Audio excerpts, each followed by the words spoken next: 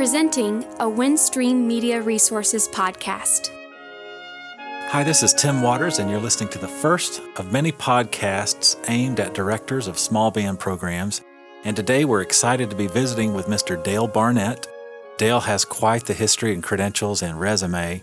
Part of his story is serving as director of bands for Union High School here in Tulsa, Oklahoma for many years. And in the years before and after that, Dale has served in several band directing capacities.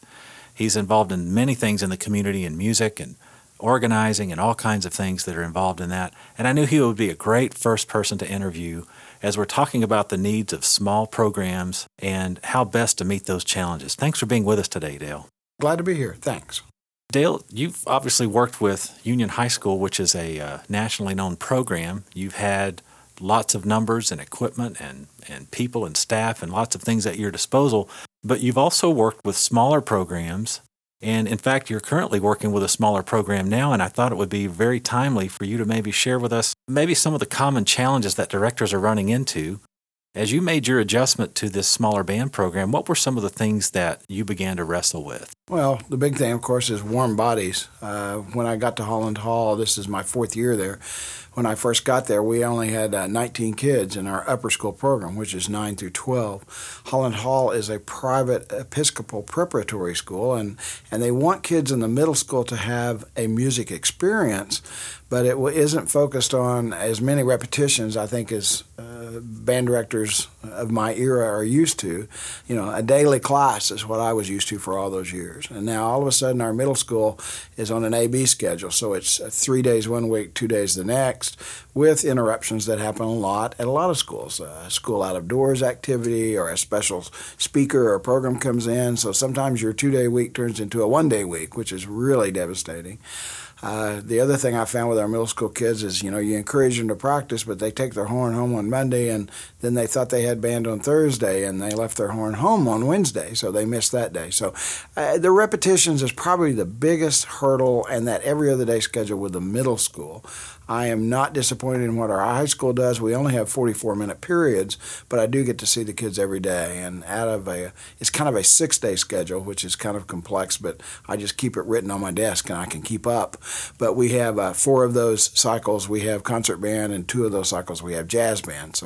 And those players are all pretty much in one or the other. I have a few extra in concert band and spirit band. We do that this time of year than I do in the jazz program. But, at least we're having both aspects of the program, and I feel like it's a daily play. And if I need to cancel concert band and turn it into jazz band because we've got a contest this week, then, I can do that.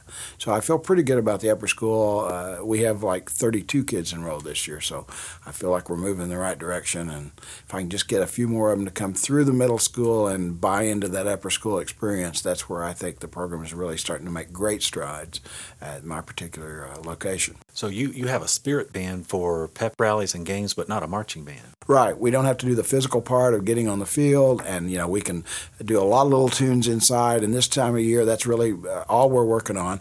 And as we get about to the middle of the season, we've got enough literature to last for a football game, and we'll start doing maybe concert band 2 of the cycles out of the 4 that we do concert band, and start transitioning over, getting ready for the Christmas program and other programs that we do. So it is not nearly as time-consuming for the kids to have to get all those other things that go with these huge marching band programs. So do you find that with the spread out schedule that you're dealing with, and I know other directors are dealing with this too, do you find that there are times in the school year that you just have to set aside some particular time to pull things together and people together? I do all of my middle school things separate. 6th grade is a separate group, 7th grade separate. I thought about trying this year to put my 8th grade with 7th, but the 8th graders, it's just a different level. I mean, it's like they take little bumps once in a while, and that bump is sometimes in potentially what they're going to be able to perform. And I don't want to hold the 8th graders back, and the 7th graders really don't have enough range to do some of the stuff the 8th graders are doing. So I find it hard to combine unless you have them on a more regular basis. And I think when you have them regularly, 7th and 8th graders mix fine.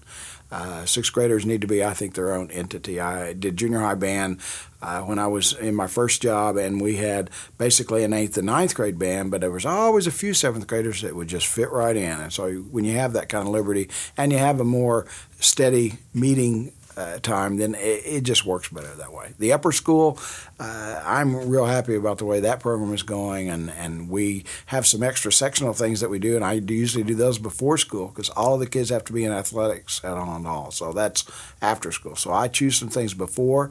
The kids on our schedule have what they call free mods, where they have some free time during the day, kind of like a college schedule.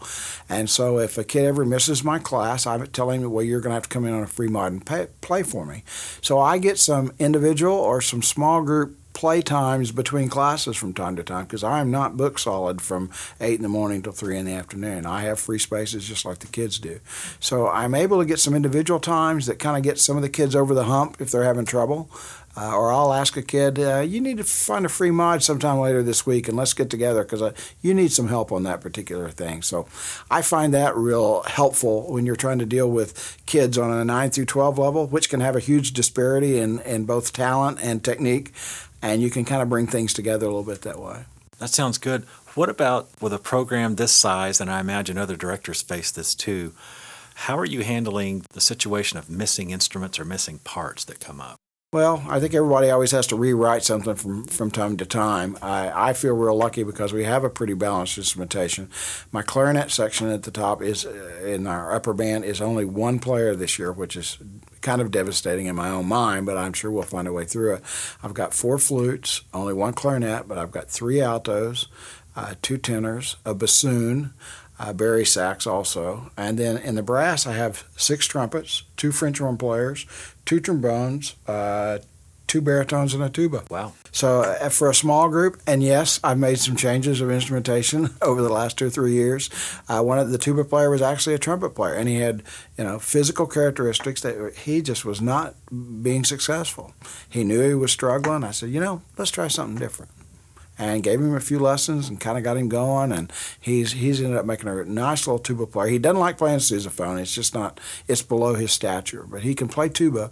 So for marching, or for spirit band, he's playing a little marching baritone, and he's liking that real well. But with marching baritone, he gets to go back and read trumpet notes. He likes that.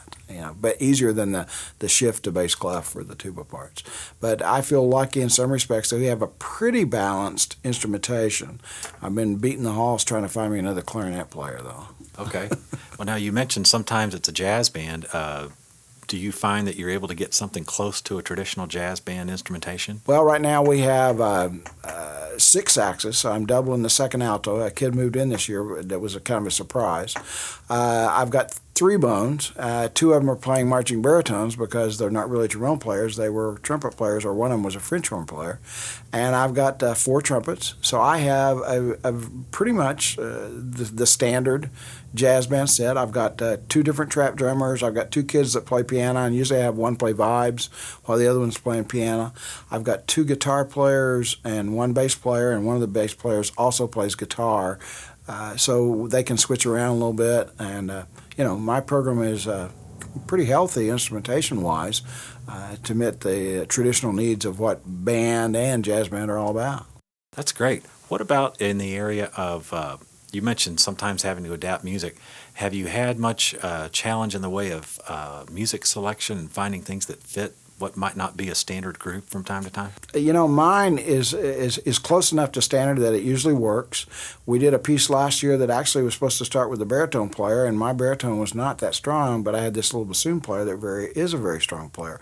So we just switched that solo over to bassoon, and every once in a while I had an oboe part that would kind of come along that needed to be covered, and I had 2 flutes and 2 clarinets last year, and we could usually slide somebody into that and get that part covered. I also had one guy that was a tenor sax player that played soprano sax with the band for the last 2 years, and he was able to cover some of the oboe stuff, and he also doubled some of the clarinet stuff because I only had 2 clarinets. And so one year, as a matter of fact, the first year he played first clarinet because he could get the high notes. It's the low register that didn't work.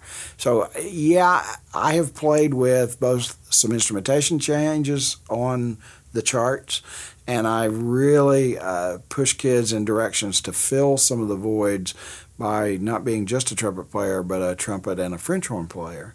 I've got a senior boy that played French horn for 2 years, and I finally got a couple of kids come up, and he really wanted to play trumpet with jazz band. So he had been playing trumpet with jazz band, but now he gets to play trumpet his senior year with the concert band also. So, sometimes you can make the kids happy and fulfill your needs at the same time. That sounds great. Sounds like you've come up with some creative solutions there. What about for directors who are struggling to find a balance and try to get the right sound, even though their instrumentation might not quite be what they want? Any advice for trying to get a good balance and overall sound? I think you just have to come from a musical standpoint, and does it sound good to listen to? There's a school here real close, Victory Christian, and Victory Christian, I listened to them at contests last year. They had no trumpet players. They were at district contests with no trumpet players, and they had an alto sax in some places cover the melody. They had a clarinet in a couple other places cover the melody. He made a 1 at district, and he made a 1-2-2 at state, and he's a good friend of mine, and I was going to go out and work his band, and then I ended up judging the contest he was supposed to go to, so that was a little bit of a non-viable type thing to do with being able to judge him. But he did a very nice job, and I think you have to be aware that when you're creating music or interpreting music, it's the quality of sound that you're looking for, and you've got to have melody and harmony. You can't just run along for a phrase and have harmony only, or harmony and accompaniment. It's not going to work. So I think rewrites, especially in small groups, are absolutely necessary. It's just not like there's one formula that's going to work for every situation. Dale, for the directors who have made the transition from maybe a regular band program who now find themselves in a unique situation of trying to put together something in this different environment, I know some have been in bigger public school settings and now find themselves either working with a homeschool program, trying to do a band, or a small private school situation. Is there any overall advice or encouragement you could give a person like that who's making that transition to try and see things in a new way and make the most of this new season? I think trying to find a performance niche is real important. The kids like the performances. I don't think kids buy into rehearsal all that much. That's kind of one of those forced issues. You have to have rehearsals to be able to have a good performance. So I think trying to find a good performance venue that works in this situation that you're in. My middle schools only do a Christmas program and an end of the school year program, but that's what they look forward to all semester. So, you can't just have a rehearsal band and it be something that the clientele that you have are going to have a really good time doing it. They've got to feel like somebody's going to clap for them at the end of a tune. And I don't do real long programs. When we do our middle school program in the fall, the orchestra director and myself put together those two entities, 6th, 7th, and 8th grade. So her orchestra plays 6th grade, then my band, and then her 7th grade group and my 7th grade group, and we're done in an hour. Every group does about 3 tunes, and it doesn't push any group too hard to do 30 minutes worth of music, because none of them do that much music. But Mom and Dad are happy. The kids have put on a show. We make the kids go out and listen to the other groups. They're an audience for each other. That's been a real popular program with us. And at the end of the year, our band program is just the bands, but it's 6th grade for 10 minutes and 7th grade for 12 and 8th grade for 12 to 15, and then the upper school finishes off the evening. So it's kind of like, for parents, it's kind of like a space warp thing from beginning to end in 1 hour, Well, again, we've been visiting with Dale Barnett today. Dale has quite the resume and background in music education, especially in the instrumental area. He's had several successful band programs, continues to work in this field, and we've been excited to hear his feedback and his input today as we're looking at the challenges of the small band program. If you're a director who might have some questions for Dale, you're comfortable with someone maybe sending you an email question? Yeah, I wouldn't mind at all. My email address is barnettd, that's 2 T's on Barnett, and then D as in dog, at valornet.com.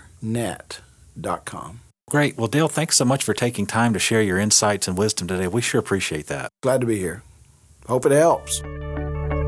You've been listening to a Windstream Media Resources podcast, brought to you today by Windstream Publishing, specializing in flexibly scored instrumental music. Visit us on the web at www.drtw.net/WSP. Also, we invite you to join our group on Facebook under Windstream Publishing.